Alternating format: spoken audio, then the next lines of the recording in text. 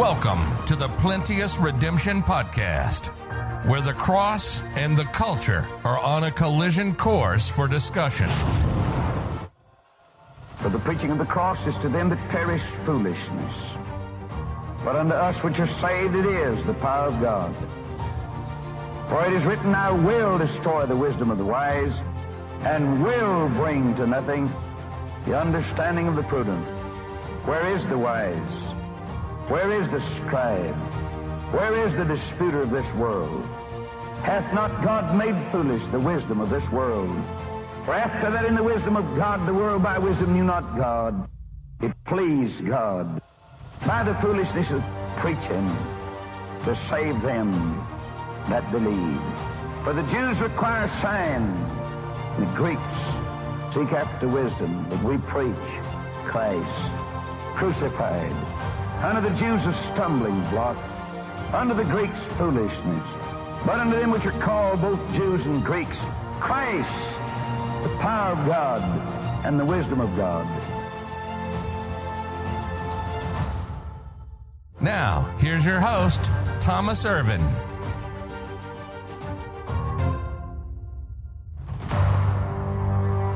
Verse 20. Let's read verses 20 through 23. Daniel 9. And then we will just look at some of it in a little more detail. I hope we can get through everything tonight that I have here. I think we should, because we need to look at this again next week. And then the week after that, we got to move on. So we'll get all we can out of it in the time that we have. Verses 20 through 23. And whiles I was speaking and praying and confessing my sin and the sin of my people Israel, and presenting my supplication before the Lord my God for the holy mountain of my God, yea, whiles I was speaking in prayer, even the man Gabriel, whom I had seen in the vision at the beginning, being caused to fly swiftly, touched me about the time of the evening oblation. And he informed me and talked with me and said, O Daniel, I am now come forth to give thee skill and understanding. And at the beginning of thy supplications, the commandment came forth, and I am come to show thee, for thou art greatly beloved. Therefore, understand the matter and consider the vision. Now, we don't know how long Daniel was praying. I guess I would assume it wasn't just a quick, let's just get this over with kind of prayer. He was probably spending some time in prayer. That's just my guess. We don't know how long. We don't know if it started in the morning and went to the evening oblation or, at afternoon or I have no idea. No idea how long he was going on this way. But verse 21 says that Gabriel was caused to fly swiftly. And then, of course, in verse 23 said at the beginning of Daniel's supplication, this commandment was given to him. The Lord was concerned with Daniel's prayer and supplications. We already talked about it, so I'm not going to rehash it. But he's concerned with yours also. He's concerned with mine. It'd be nice if we acted like it. Amen, Brother Thomas.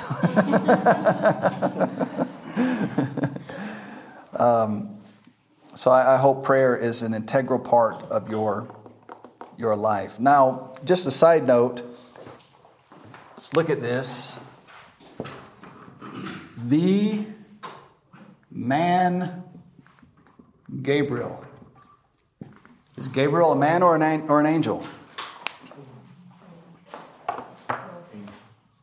Both. He's an angel who is a male. In fact, it's likely there are no female angels. So, sorry. There might be some fallen ones. The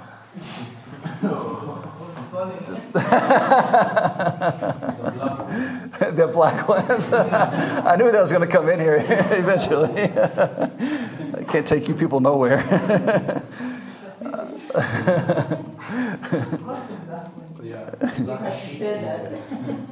All right, so this is common in Scripture. So you have the cherubim and the seraphim, and they're wild looking. All right, Satan is a cherubim, and he's got music built in, pipes and music built into his body. Likely has wings and all these things. You read about those seraphim in the book of Revelation, and they have 4 faces: the face of an ox, face of a lion, face of a man, face of an eagle. They have wings, multiple wings, and I mean they have the body of a man, but feet of was it a cow or an ox or something like that? I don't remember exactly what their feet look like, but you're describing these wild-looking creatures. I don't even know why the Lord says, here's the body of a man, because nothing else matches the body of a man. But then when it comes to angels, right, so you have these, as far as we know, in heaven, these 3 beings, cherubim, seraphim, and angels. Well, these just look like men. I mean, I know that's boring and it doesn't match all the movies and the pictures. It's like, they got to have wings, right? No, they don't have wings. They don't need them. They get by without them. But there has to be something like comic book superhero-ish about them. I mean, they fight unclean spirits, and one angel took out 185,000 men in a night. I mean, that's pretty good. I don't know what else you need them to do. They don't shoot, as far as I know, lightning from their eyes, or, they don't have blades coming out of their hand and all this other stuff that you see in comic books, but they're pretty incredible. But if you saw one, according to the Bible, you might not know you saw one. Now, sometimes if they present themselves in their glory, you'll know you saw one. And when people saw them to that effect, they often fell on their face. And the angel said, no, please get up before God kills me. Don't do that. But if you saw them, if an angel walked in that door right now, here, can we help you? Do you need something? Are you lost? You'd have no idea it was an angel. The Bible says it is likely we have entertained angels unawares. Now, that terrifies me, because I don't like people. And that means that I probably saw an angel and was like, what do you want? Leave me alone. And so I hope not. I hope that I never saw one. But look at Genesis 18. And we'll see it a few more times real fast, just this idea. Genesis 18, verses 1 through 2. Verse 1, and the Lord appeared unto him in the plains of Mamre, and he sat in the tent door in the heat of the day, and he lifted up his eyes and looked, and lo, 3 men stood by him. And when he saw them, he ran to meet them from the tent door, and bowed himself toward the ground, and said, my Lord, if now I have found favor in thy sight, pass not away, I pray thee, for thy servant. Now, who is Abraham seeing? Well, he sees 3 men, but who are these 3 men? One is the Lord, and the other 2 are angels coming along with him to deal with Sodom and Gomorrah. Abraham's sitting in his tent. He's like, man, it's hot. Who is that? That's the Lord. And he jumps up and he's like, let me fix you some food. Sarah, start cooking.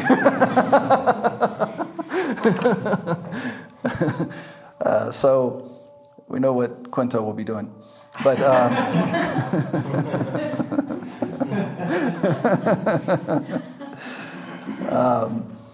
so he sees these 3 angels, and it's 3 men. That's what it looks like coming to him. And people have a hard time with this verse. They say, well, no man has seen the Lord at any time.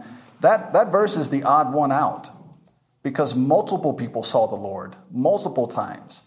So the difficult verse is that one. The rest of them they hear that Abraham ate with God, and they're like, well, how can that be? No man has seen God. Like, no, you need to figure out what to do with that verse, not with the multiple verses where people, it says the whole nation of Israel sat on the side of a mountain and ate lunch with God.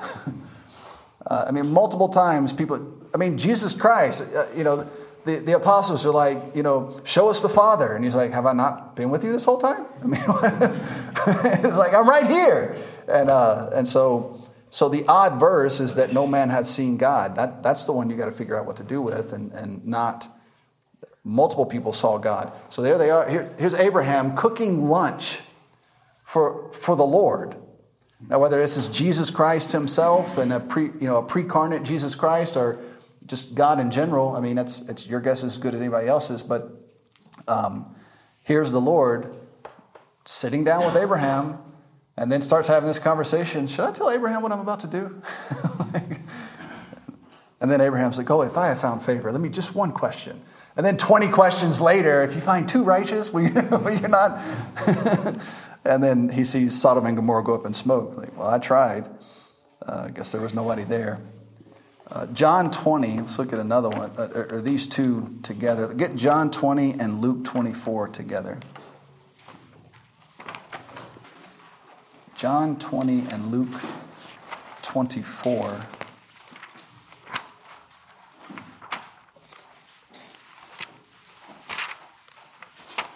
We'll look at John 20 first.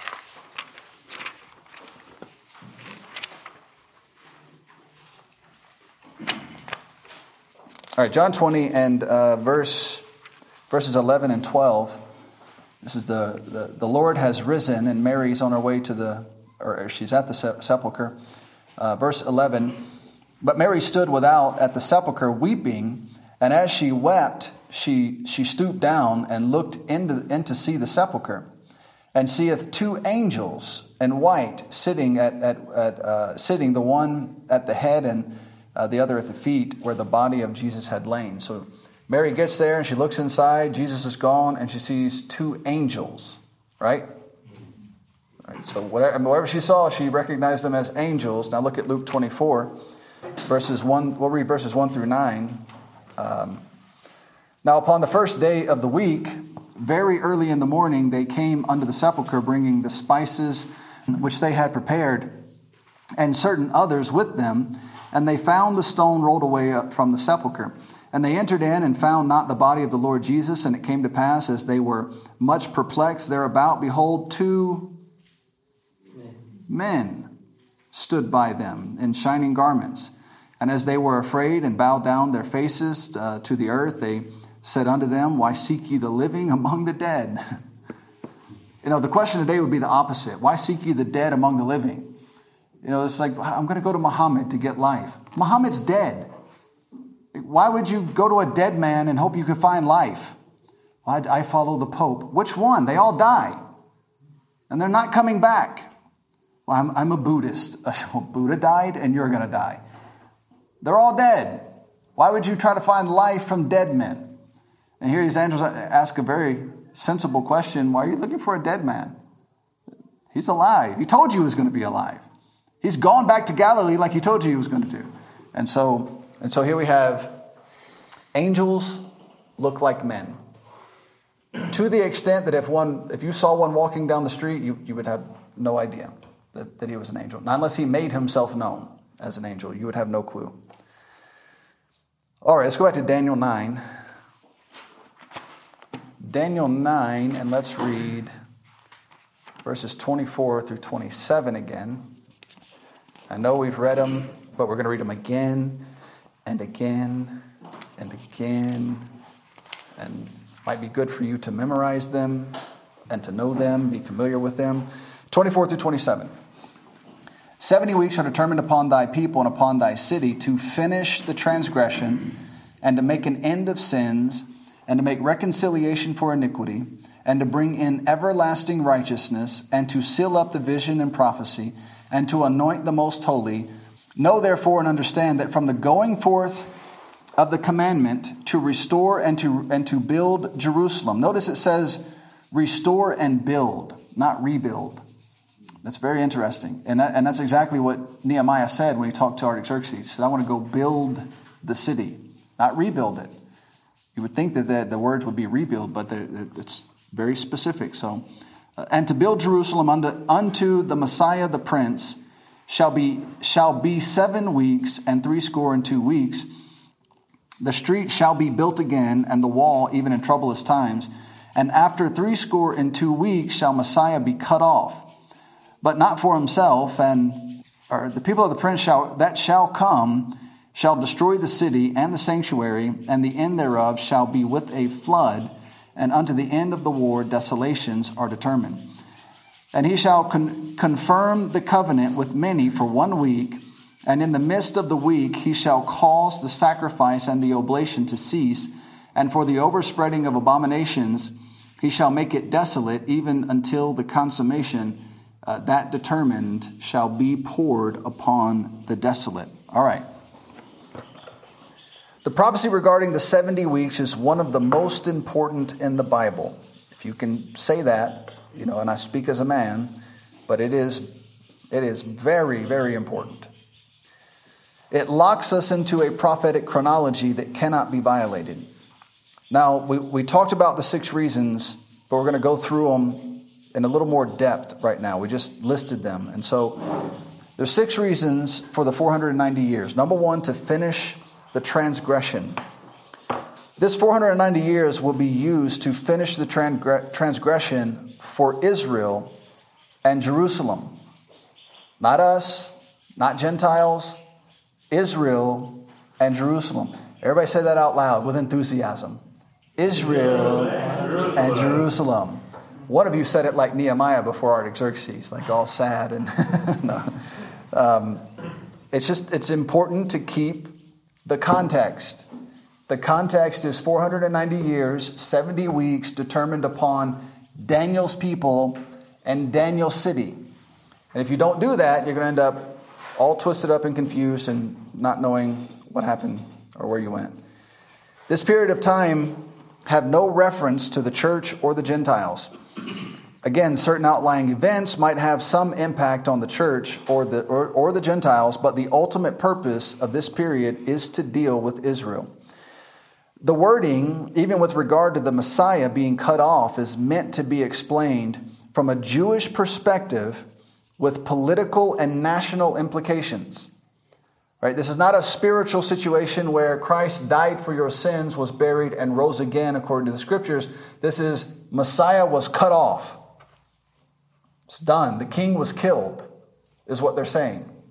Right? So this is not the Savior coming to save souls. This is the Messiah who they were supposed to be loyal to, who said to them, repent, the kingdom of heaven is at hand. We have no king but Caesar. Okay. So be it. Now we would complete the idea, if it was us, with his burial and his resurrection, we would apply it, we would put this in the context of the kingdom of God, not in the context of the kingdom of heaven. Daniel 9 is putting this in the context of the kingdom of heaven, directly related to the Jews.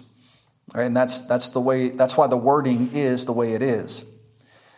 The events related to the 70 weeks will be used to finish Israel's transgression. As far as the church is concerned, our transgressions are covered by the blood of Jesus Christ. Gentiles are in possession of the kingdom of heaven. Their transgressions will be forgiven in Christ, or they will die in their sins. God has no future plan on how to, restore the Gentiles. You got time to trust in Jesus Christ, you better do it. That's it. That's your opportunity. You're a Gentile, you have no lineage that goes back to God. God said, I chose Israel. All you did was stumble around in darkness until I sent either Israel or my church. That's it. Now, God is taking out of the Gentiles this body, and he's building this body, but there is no future plan. The future plan for the Gentiles is to smash an image.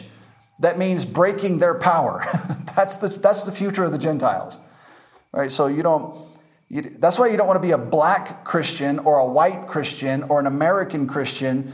You just want to be a Christian. You just want to belong to Jesus. Because he might come along and say, oh, that skin color mean a lot to you? Or do you want to stay in your flesh? No. No, I don't. That means nothing to me. Okay, well then shut up about it. I'm proud to be an American. Okay, you want to stay there? No. There versus heaven, there versus being with you? No, not at all. Well, then shut up. That's not, you're not here building a physical kingdom that Jesus is going to come back and destroy anyways. You're building the kingdom of God. You're preaching the gospel. You're getting people out of their flesh and into the body of Christ. And once they come out of that flesh and they're no longer attached to that flesh and they're in the body of Christ, well, why would you boast about your flesh when Jesus Christ shed his blood to remove you from the trouble your flesh causes you? People are so proud, like, wow, I'm a black Christian. That flesh is the reason Jesus Christ had to die. Why would you attach it to Christ? Christian means a Christ one. Now you're a black Christ one, or a white Christ one, or a Chinese Christ one. Why would you do that? All right, so no, I belong to Jesus Christ. I don't care about my skin color. Having skin color is not an accomplishment in life. Like, I don't understand how this becomes such a, I'm part of the white race. Your mom popped you out that color. You didn't do anything to achieve that. That's not an accomplishment in life. All right, so you belong to Jesus Christ. That's the end of it. And we're going to look at that. The Bible explicitly says that. There is no Jew, there is no Greek, there is no Gentile in Christ Jesus. So you better choose one.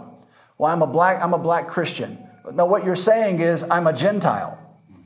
You better choose which side you're on, because Jesus Christ, if he were to take that personally, might come and give you what you're asking for. And you don't want it. You want to be in Christ Jesus. Done. Yeah, but what color is he? I don't care. He's washed in the blood. He's red. He's blood red. He's crimson. That's what color he is. And that's it. That's the end of it. All right, now we would complete the idea. That's a whole other matter. Let's move on. So the Gentiles are in possession of the kingdom of heaven. There is no future plan for what's going to happen to them other than you better trust in Jesus. But the Lord has a very specific plan to deal with Israel's transgressions. And it includes the 490 years of chastisement that culminates in a final 7-year period that is torturous. Their transgression will be finished when they finally call upon God in the midst of great tribulation. The church will be saved out of tribulation. We're not going through tribulation. We're not going into it. We are saved from the wrath to come. Right? That's not our future. Israel's going into that tribulation, and they're gonna feel the full brunt of all of it. And if you're a lost person who refused to trust in Jesus Christ now, and the tribulation begins tomorrow, God bless you. I hope you figure it out, but you're going through it, and it's not going to be good. You don't have enough guns, you don't have enough food, it's not going to be good. If you do have enough guns and enough food, somebody's going to take it from you, so it's still not going to be good. It's not going to work. There's people that are like, I'm a prepper, I have all this food, I'll save up all this food. If people find out you have food, they're coming to rob you. Everybody's starving and they can't get food unless they take the mark of the beast. You think they're just going to, oh, wish I had that guy's food. No, a whole band of them are going to come and take your food. So it's hopeless. Trust in Jesus Christ. That's where your help is. That's where your hope is. You try anything outside of that, you're setting yourself up for failure. And it's not going to go well. Their transgression will be finished when they call on the Lord. All right. Number 2. To make an end of sin. Again, a reference to the sins of Daniel's people. A list of sins that Daniel has just been praying. Remember we read through that last week? You know, they rejected your prophets. They rejected you. They rejected your word. They broke the law of Moses. They're rebellious. Their iniquity, their transgression, their sin. I mean, he's just rattling it all off. That's all going to be dealt with here. It's like the Lord saying, thanks, Daniel. I'll add that to my list. That's another 90 years. Can you add that? But God's going to deal with their sin. And this 490 years is part of it. Look real quick. Hold your place in Daniel, but look at Romans 11. Romans 9, 10, and 11 deal specifically with God's future plans for Israel.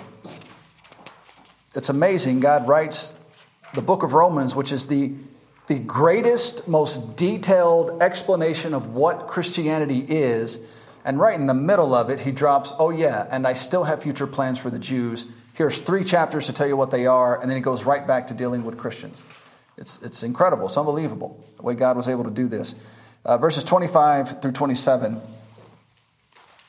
For I would not, brethren, that ye should be ignorant of this mystery, lest you should be wise in your own conceits, that blindness in part has happened to Israel until the fullness of the Gentiles be come in.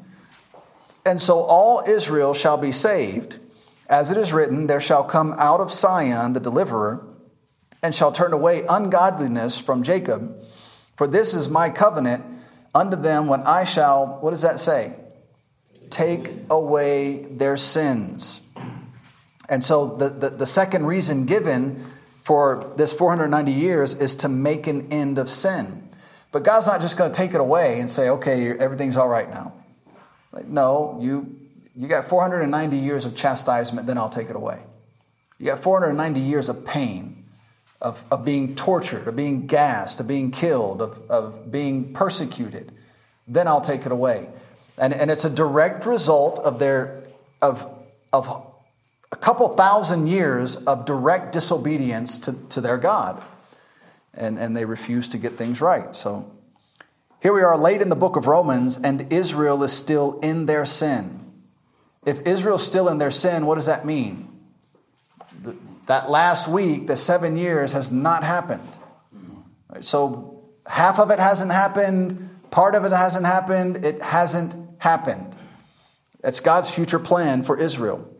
We're after the resurrection of Jesus Christ, late in the book of Romans, and the Lord's saying, oh yeah, I still have to deal with the sins of Israel, but I will. I'll get to it. Israel remains in a state of chastisement until their deliverer comes. And of course, that deliverer is the Messiah that was cut off. You know, the wording is so abrupt. Messiah the Prince, he was cut off. But then when you read in Zechariah 13 or 14, what are these wounds in thy hand? Well, these are the wounds you gave me. These are they which I received in the house of my friends. You did this to me. And they just begin weeping. He offered you the kingdom. No, we don't want that. We have Caesar. We don't need you. Okay, you need me, but it's going to take a little more intensity before you finally call upon me. And when things are about to be, the houses are being, rifled, the women are being ravaged, everybody's about to die, it's about to be over, Jesus Christ comes back and puts down their enemies, and they're like, wow, who are you? What are those wounds in your hand? These are the same wounds I got when you nailed me to the cross. And so it's coming, but they're just not there yet. Not till God has to turn the heat up to such an intensity before they finally say, "Where's the Lord?" It's amazing. They'll be ashamed of themselves when they see it is the same Jesus they rejected so long ago. That's Revelation 1. Revelation 1:7. Everyone's going to weep when they see him. Out of every kindred, every nation, every tongue, when they see him come, they're going to weep. And that's going to be an intense moment. I can hardly read that verse in Zechariah and it not almost break me. What are these wounds in thy hands? These are they which I received in the house of my friends. But that's unbelievable wording and terminology. And what makes it so incredible and so difficult is it's 100% true. And it's going to happen. Number 3, to make reconciliation for iniquity. The church is composed of reconciled individuals who have trusted in the death, burial, and resurrection of Jesus Christ. Israel has not been reconciled. That day is coming. We just read that in Revelation or in Romans 11. A day is coming when I'm going to deal with their sin. I'm going to restore them. Hasn't come yet. All right, and so until that day comes, the church has been reconciled. Israel has not. Look at Isaiah 5. No, that's the wrong verse. Isaiah 53. Isaiah 53, and this is speaking more broadly to everyone. Isaiah 53 and verse 6. All we like sheep have gone astray. We have turned every one to his own way, and the Lord hath laid on him the iniquity of us all. Now the context of this is Christ dying on the cross. And when he did that, he paid for the sins of the entire world. Jew, Gentile, everybody's.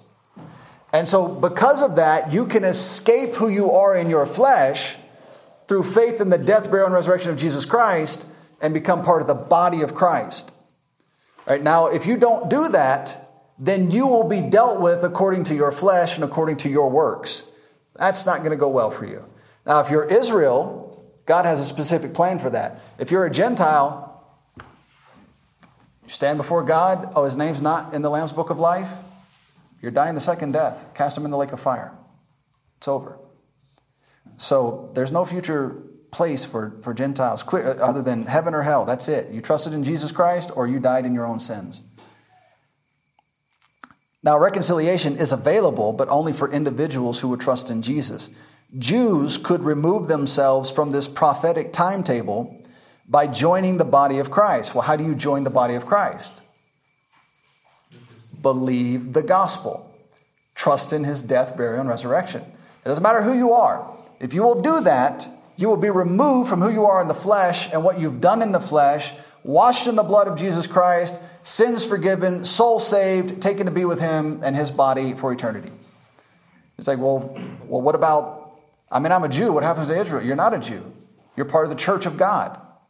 It is Jew, Gentile, church of God. Which one are you in? That's the question. If you say, well, I'm a Jewish Christian, you're confused. And you better choose one. And choose wisely. Well, I'm an African Christian. No, you don't want to be an African Christian on Judgment Day.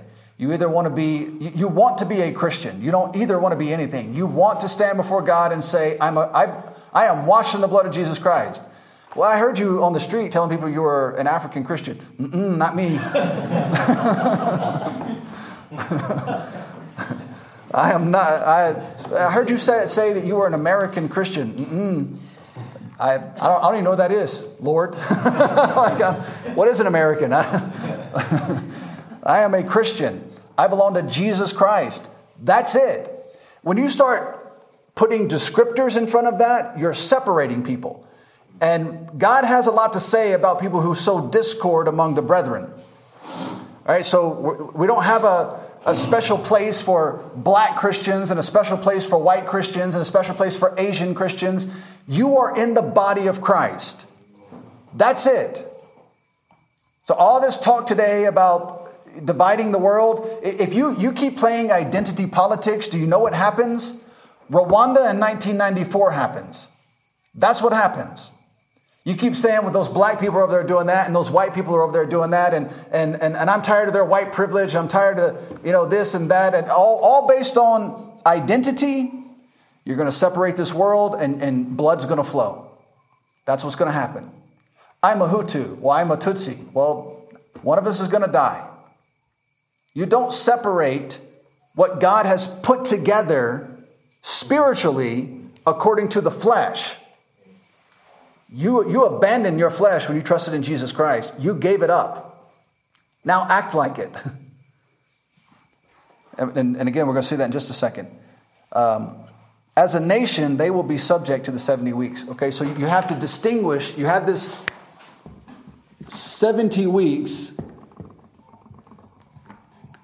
But God didn't say, Daniel, this 70 weeks is determined upon you. It's his people. Israel.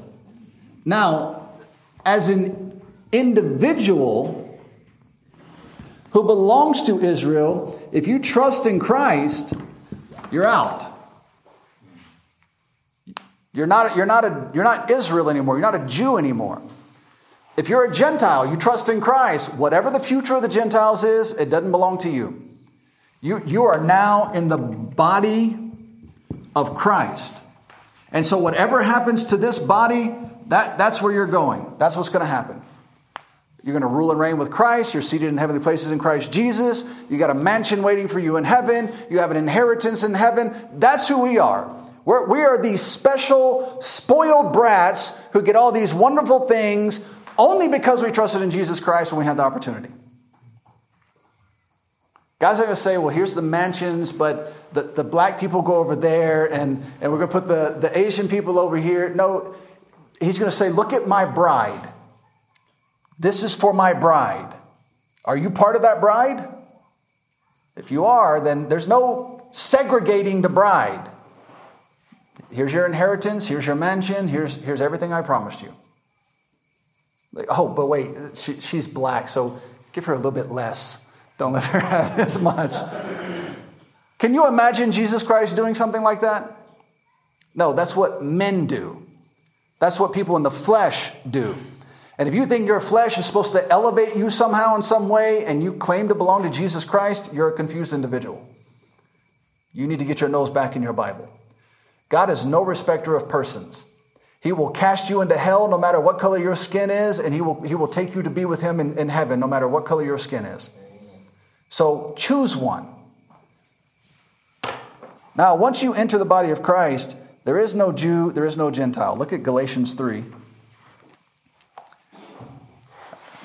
Monica might not like heaven because it says that the bride's garment has been made white. And so her happy color is black.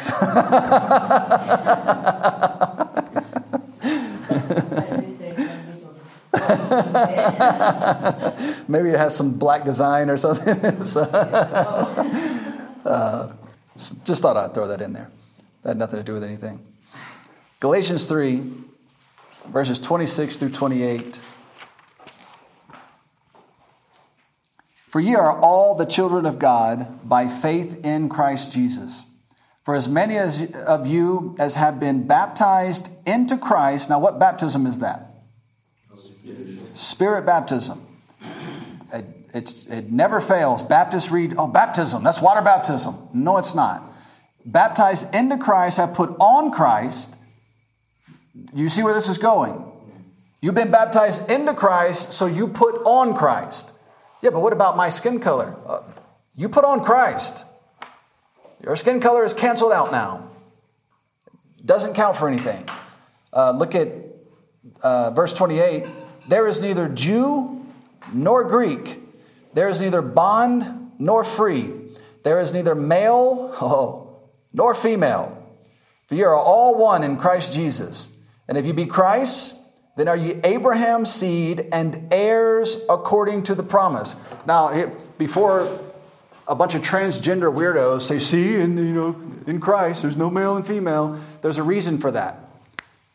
In the Bible, the male always gets the inheritance. So how does God fix that? Sons of God. Once you're born again, you're made a son of God. Inheritance is all yours. Yeah, but I'm a female. According to God, you are one of the sons of God. Now you have an inheritance. Now, it says, but there's no male and there's no female. We have put on Christ. We are Him. We are in Him. We are part of His body. Right? So, I mean, if I say my left arm is part of my body, what gender is it? It doesn't have one. It belongs to me. We are members one of another, and we're part of the body of Jesus Christ. So I would say, well, Nyanzi's part of his ankle. So, I mean, what's the gender of his ankle? It doesn't matter. There is no gender to an ankle. Get over it. It's that I am a male, and so because I'm a male, And I've told you in here before. So one of my friends illustrates this beautifully. I was up one night when I lived in Egypt. My friend there, his name is David Gates. He and his wife, Miss Beth, they're missionaries there for a long time before they went back to the States. And we were up one night. We'd been up too late. You know when you stay up too late and everything's funny and it doesn't matter. Somebody could fall down and you just laugh uncontrollably for no reason, on and on. And so we were up late. We were getting that way. And he randomly looked at his wife and said, "You're a son of God." And she said, Well, you're part of the bride of Christ. And that's it. Right? Are we male or female? Yes. Well, are we black or white? Are we Jew or Gentile? All that's gone.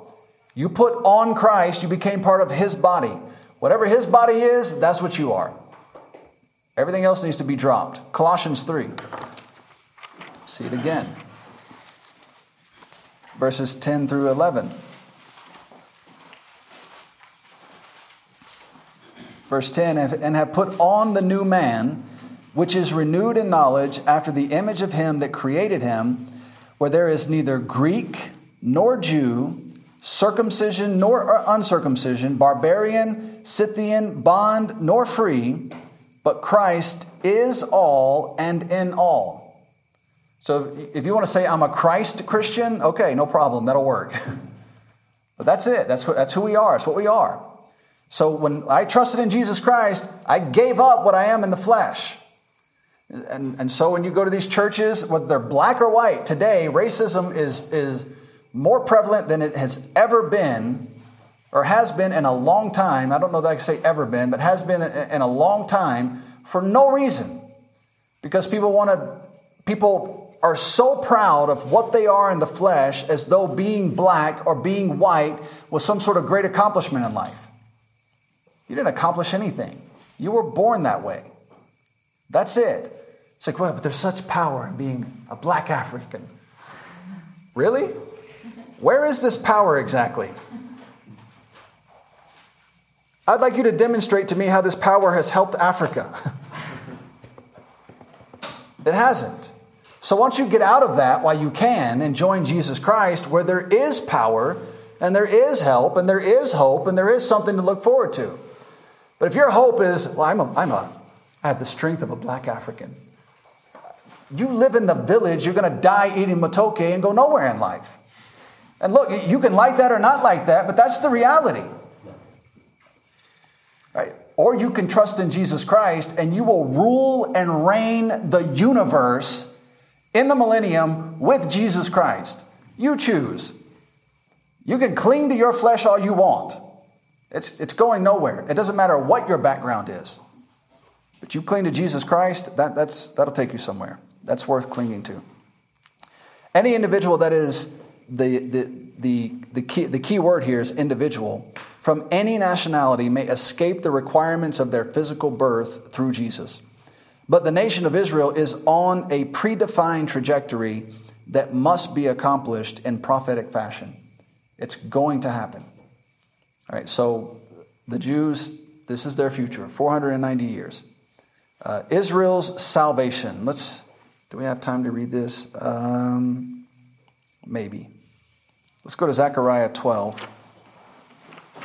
Let's see how long it is. Zechariah, the last 3 or 4 chapters of Zechariah really majors on the return of the Lord and this battle that'll be taking place at that time. And it really does a lot to describe the coming salvation for Israel. Let me see how long this is, or if we have time to read it. It's not too bad. So we'll read verse 12:1 to 13:1. Ready? Go. No, just kidding. Verse 1. The burden of the word of the Lord for Israel, saith the Lord, which stretcheth forth the heavens and layeth the foundation of the earth, and formeth the spirit of man within him. Behold, I will make Jerusalem a cup of trembling unto all people round about, when they shall be in the siege both against Judah and against Jerusalem. Now, does that not perfectly fit the context of Daniel 9? Who are Daniel's people? Israel, but even more specifically, who are Daniel's people? Judah, the southern kingdom. What's Daniel's city? Where's Judah from? Jerusalem. All right, verse 3. And in that day will I make Jerusalem a burdensome stone for all people. All that burden themselves with it shall be cut in pieces, though all the people of the earth be gathered together against it. Now, you tell me you want to be a Jew when your future is literally all the people of the earth gathered against you. No, thank you. I'd rather ride back on a white horse with Jesus and watch him kill everybody and just do that. I don't want to be part of this. Verse 4, in that day, saith the Lord, I will smite every horse with astonishment and his rider with madness, and I will open mine eyes upon the house of Judah, and will smite every horse of the people with blindness. And the governors of Judah shall say in their heart, the inhabitants of Jerusalem shall be my strength, and the Lord of hosts their God.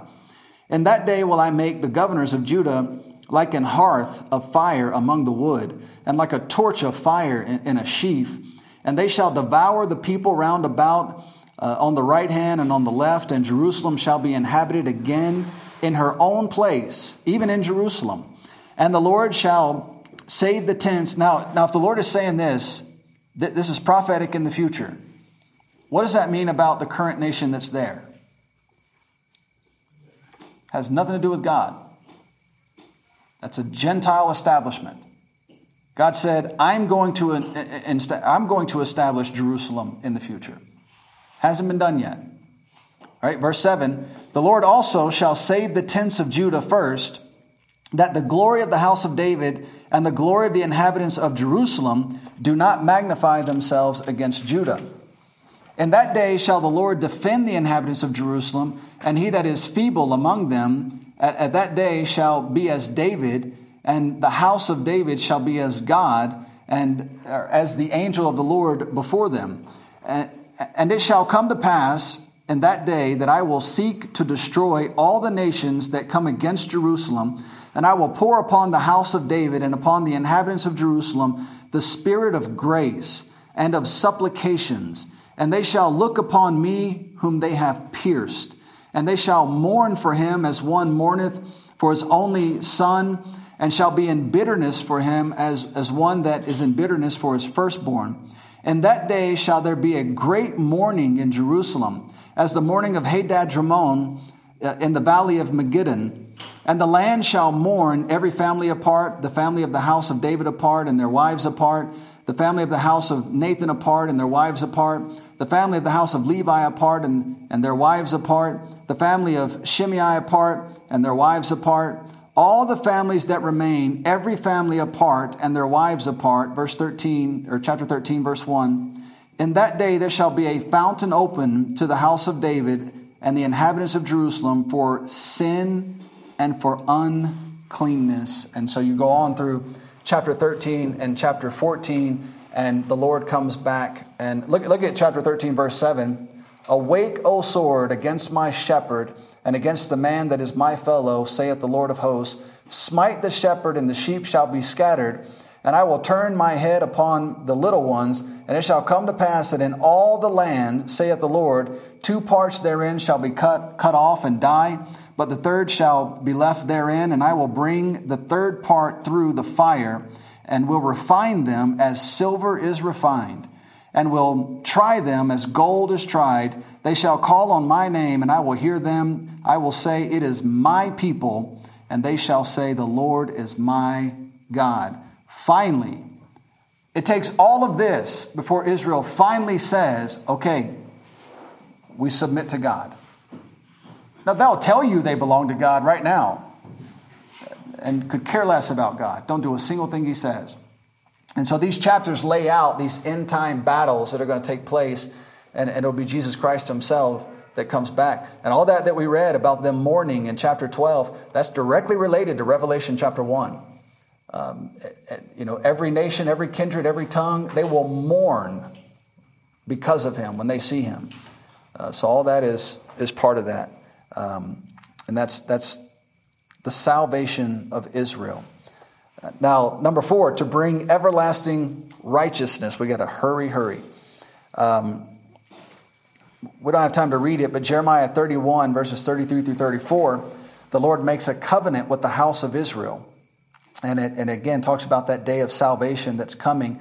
But first, 490 years of chastisement and judgment. Salvation is coming, but you're gonna deal with what you've done first. This is the problem that people don't think about when they say, I believe my good works can get me into heaven. Are you sure you want to do that? God might say, well, let me take you up on that. Because Israel is they're in terms of going to paradise, it's by faith, it is by grace and faith in what God said to them. All right, that's Hebrews 11. These all died in faith. But they also were required to keep works in order to remain in the land. And they failed to do that. And so because you would not do what God said to do to stay in the land, God has removed them. You don't want God to hold you accountable based on your works. Now, eventually Christ will return. David will be restored to the throne, and Israel will rule over the nations. Christ will reign in righteousness. All right? He's bringing in everlasting righteousness. And that righteousness will be an everlasting righteousness. Number 5, to seal up the vision and the prophecy. Daniel is given multiple revelations and visions, and then told to seal them up for later. In Daniel 8:26, he shut up the matter. In Daniel 9:24, seal up the vision and the prophecy. Daniel 12:4, and seal the book. Daniel 12:9, closed up and sealed till the time of the end. Now, if all this is true, and it is, then it indicates we should have some expectation of struggling to fully understand this book. There's just going to be some things God's not ready to reveal to us yet. Not until the end. And what is the end? The end of the tribulation and the second coming of Jesus Christ. That's when you can expect to fully understand everything in this book. This sealing in part and the blindness of Israel will last until the fullness of the Gentiles. We read that already in Romans 11:25.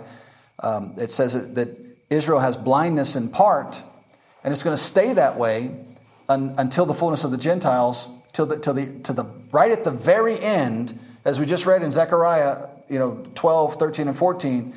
It's going to take all the way to the very end before that they're finally ready to call upon God and remove that blindness. They just almost cling to it. And the same is true for Gentiles. And most of you here know 2 Corinthians 4, verses 3 through 5. Blindness is caused by unbelief. It's caused by rejecting what God told you. It's caused by not trusting the Lord. And so that's why they're in the trouble they're in. Now, number 6, the last one, anoint the most holy. We'll try to look at a few of these. I've got quite a few references here, but let me give you this foundation real quick. The most holy appears to be a place. Christ has already been anointed. There doesn't seem to be place for another anointing of the Lord. It could be, but I believe there is plenty of evidence for this being a place, not a person. This may be another reference to the temple that Ezekiel prophesied of. Look quickly at Exodus 26, and we'll read verses 31 through 34. We'll read as many of these references as we can quickly. This one's really important. Those of you in my Sunday school class, or what was my Sunday school class, you're already somewhat familiar with this, but this is incredible material.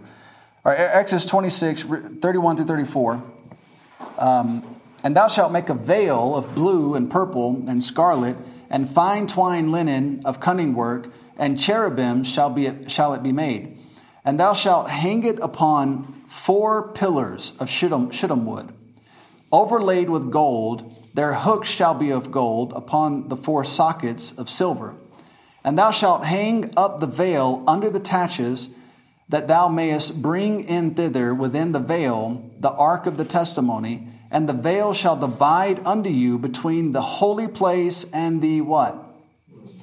Most holy. And thou shalt put the mercy seat upon the ark of the testimony in the most holy place. All right, now that's a direct reference back to Daniel. Now, I want to show you something very interesting about this. This is a picture of Jesus Christ. Everything that we just read about. Now hold your place there and look real quick in Hebrews 10. Now, what do we just read? They made this veil, and that veil is supported by 4 pillars, right? And they're going to hang that veil on 4 pillars, and that veil is going to divide men from the holy place to the most holy. You can't just walk into the most holy. God himself would strike you dead. All right, this is in the tabernacle. Then it's transferred over to the temple later when the temple is built.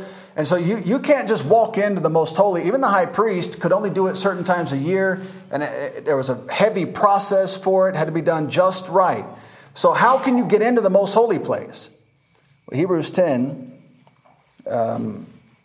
verses 19 and 20. Verse 19.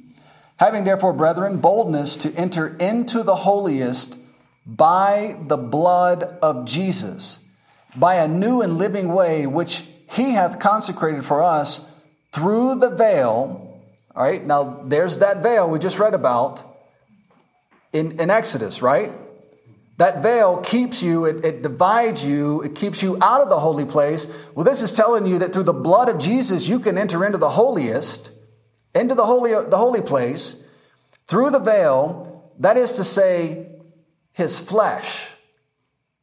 That's God manifest in the flesh. And so they took this veil in Exodus, and they took that veil, and they hung it on 4 pillars. All right, this is a beautiful drawing. This is exactly what it looked like, probably. All right, now, behind this veil is the most holy place. You don't go in there. God would strike you dead. But through Jesus Christ, that is to say, his flesh, through his blood, we can walk right in. Now, this veil is hung on 4 pillars. Matthew, Mark, Luke, John. You can't know who Jesus Christ in the flesh is without the 4 pillars to tell you who he is. Matthew tells you he's a king. Mark tells you he's a servant. Luke presents the man Christ Jesus. And John presents the deity of Jesus Christ. He is God. You've got to have all 4 to know who Jesus Christ is and to get into the holiest of all. And it's completely available to us through Jesus Christ. All right, so, but in Exodus, this was a place that you could enter into. Now, turn to 1 Kings chapter 6. Let's look at these real fast. Verses 14 through 17. 1 Kings 6, 14 through 17. And you'll see this again. So Solomon built the house. Now we've gone from the tabernacle to the temple. And finished it. And he built the walls of the house within the boards of cedar, both the floor of the house and the walls of the ceiling. And he covered them on the inside with wood and covered the floor of the house with planks of fir. And he built 20 cubits on the sides of the house, both the floor and the walls, with boards of cedar. He even built them for it within, even for the oracle, even for the most holy place. So that they're building this into the temple. Look at chapter 7. And let's read verses 48 through 50. 48 through 50. And Solomon made all the vessels that pertained unto the house of the Lord, the altar of gold, and the table of gold, whereupon the showbread was, and the candlesticks of pure gold, 5 on the right side, 5 on the left, before the oracle, with the flowers and the lamps and the tongs of gold, and the bowls of the snuffers. That's a word that Brother Gross had a good time with. And the basins and the spoons and the censers of pure gold and the hinges of gold, both of the doors of the inner house, the most holy place. So are you seeing what's happening here? Daniel said, this 490 years, the last thing that's going to be done is going to anoint the most holy. Well, I think it's bringing back Ezekiel's temple and making that available. And then that's directly related to that 2,300 days that we talked about in Daniel 8 and suggested that the temple would be cleansed at the end of that 2,300 days. That might be when Ezekiel's temple is brought in and all of this is put into place. Look at chapter 8, verse 5 and 6. And King Solomon and all the congregation of Israel that were assembled unto him were with him before the ark, sacrificing sheep and oxen that could not be told nor numbered for multitude. And the priest brought in the ark of the covenant of the Lord unto his place, into the oracle of the house, to the most holy place, even under the wings and the cherubims. Look at Ezekiel 41. Now, what we just read was Solomon's temple, right? What we're about to read now is Ezekiel's temple. This is the temple in the millennium. This is the future temple. This is not the one that Israel's going to build that goes through tribulation. This is the temple that's going to come in the future that Ezekiel is laying out here. Ezekiel 41 and verses 1 through 14. We'll read them real fast. Afterward he brought me to the temple and measured the post 6 cubits broad on the one side and 6 cubits broad on the other side, which was the breadth of the tabernacle. And the breadth of the door was 10 cubits, and the sides of the door were 5 cubits on the one side and 5 cubits on the other side. And he measured the length thereof 40 cubits, and the breadth 20 cubits. Then went he inward to measure, and measured the post of the door 2 cubits, and the door 6 cubits, and the breadth of the door 7 cubits. So he measured the length thereof 20 cubits, and the breadth 20 cubits before the temple. And he said unto me, this is the most holy place. This is in that future temple. This is in Ezekiel's temple that's coming in the future. Verse 5, after he measured the wall of the house 6 cubits, and the breadth of every side of the chamber 4 cubits round about the house on every side, the side chambers were 3, one over another, and 30 in order. And they entered into the wall which was of the house for the side chambers round about, that they might have hold, but they have not hold in the wall of the house. And there is an enlarging and a winding about still upward to the side chambers, for the winding about of the house went still upward round about the house. Therefore the breadth of the house was still upward, and so increased from the lowest chamber to the highest by the midst. I saw also the height of the house round about. The foundations of the side chambers were a full reed of 6 great cubits. The thickness of the wall, which was for the side chamber without, was 5 cubits, and that which was left was the place of the side chambers that were within. And between the chambers was the wideness of 20 cubits round about the house on every side. And the doors of the side chambers were toward the place that was left, one door toward the north and another toward the south. And the breadth of the place that was left was 5 cubits round about. Now the building that was before the separate place at the end toward the west was 70 cubits broad, and the wall of the building was 5 cubits thick round about, and the length thereof 90 cubits. So he measured the house 100 cubits long, and the separate place and the building with the walls thereof 100 cubits long. Also the breadth of the face to the house and the separate place toward the east 100 cubits. Chapter 45, verse 3. All right, we need to go to 44.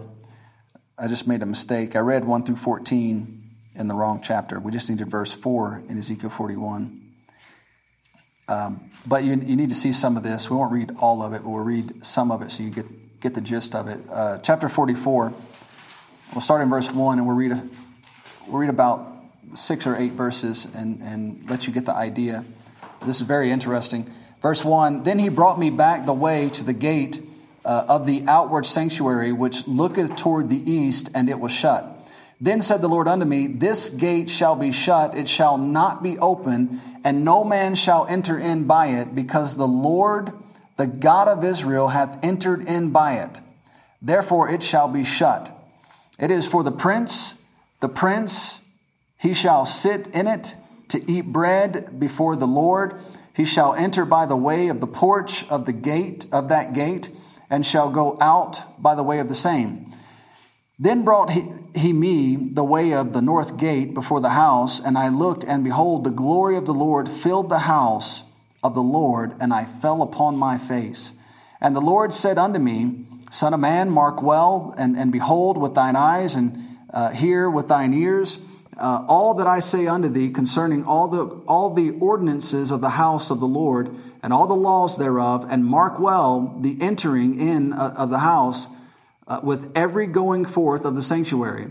And thou shalt say to the rebellious, even to the house of Israel, Thus saith the Lord God, O ye house of Israel, let it suffice you of all your abominations, and that ye have brought into my sanctuary strangers, uncircumcised in heart and uncircumcised in flesh, to be in my sanctuary, to pollute it, even my house, when ye offer my bread and fat and the blood.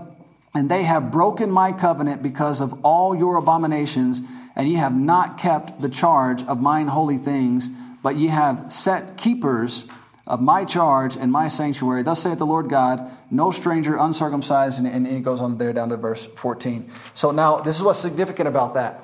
Here's what he just said. In 41, he gave you the measurements of the new house. I mean, it's very detailed. And of course, in that is the holy place, all right, or the most holy place. All right, now, what he just said in 44, the Lord said, this is the way I'm going to enter the house. And when Ezekiel walked in, and he's walking this path through the temple, he goes in, and there's the glory of God. It's been gone all these years. In fact, in the early chapters of Ezekiel is in captivity in Babylon, and he's given a vision from God. Before Babylon goes and destroys the temple, God goes in the temple, takes the Ark of the Covenant, takes the glory of God, and it leaves, I believe, out of the east, which is exactly what the Lord said, when I come back, I'm coming in through the east. I'm going to go back into that house. You'll shut that gate. Nobody else will come through that gate. Only I come through that gate, and the glory of God will have returned to the most holy place. So that's why I think it's all connected to that 2,300 days and the rebuilding of Ezekiel's temple, and then the Lord returning. And then one last passage, look at 45 verse 3. Again, I believe it's about the glory of the Lord. And of this measure shalt thou measure the length of 25,000 and the breadth of 10,000. It shall be the sanctuary and the most holy place. So the anointing of the most holy could very well be a reference to Ezekiel's temple and the return of the Lord. Finally, you know, we've read so much in this class about Cyrus sending Judah back, and they rebuilt that temple and had their temple there. There's no Ark of the Covenant there. Not unless they made one and put it in there. And they might have. They might have just made one and put it in there, but it's not the Ark of the Covenant. You know, there's a church in Ethiopia, and they say, we have the Ark of the Covenant. If you try to go in that church, they'll kill you. If you're not permitted to go in there in Ethiopia. Well, they might have something that Israel made that looked like the Ark of the Covenant, but it's not the Ark of the Covenant. The glory of God never returned to that temple. Well, in Ezekiel's temple, it will return. They'll anoint the most holy place, or the most holy. So that's at least my idea. We hope you enjoyed this podcast. You can learn more about our ministry by visiting www.plenteousredemption.com. You can hear more Plenteous Redemption podcast audio at www.plenteousredemption.media. Please comment below if this podcast has been a help to you. Also, inform us of future topics that would interest you. Thank you again for listening to the Plenteous Redemption podcast.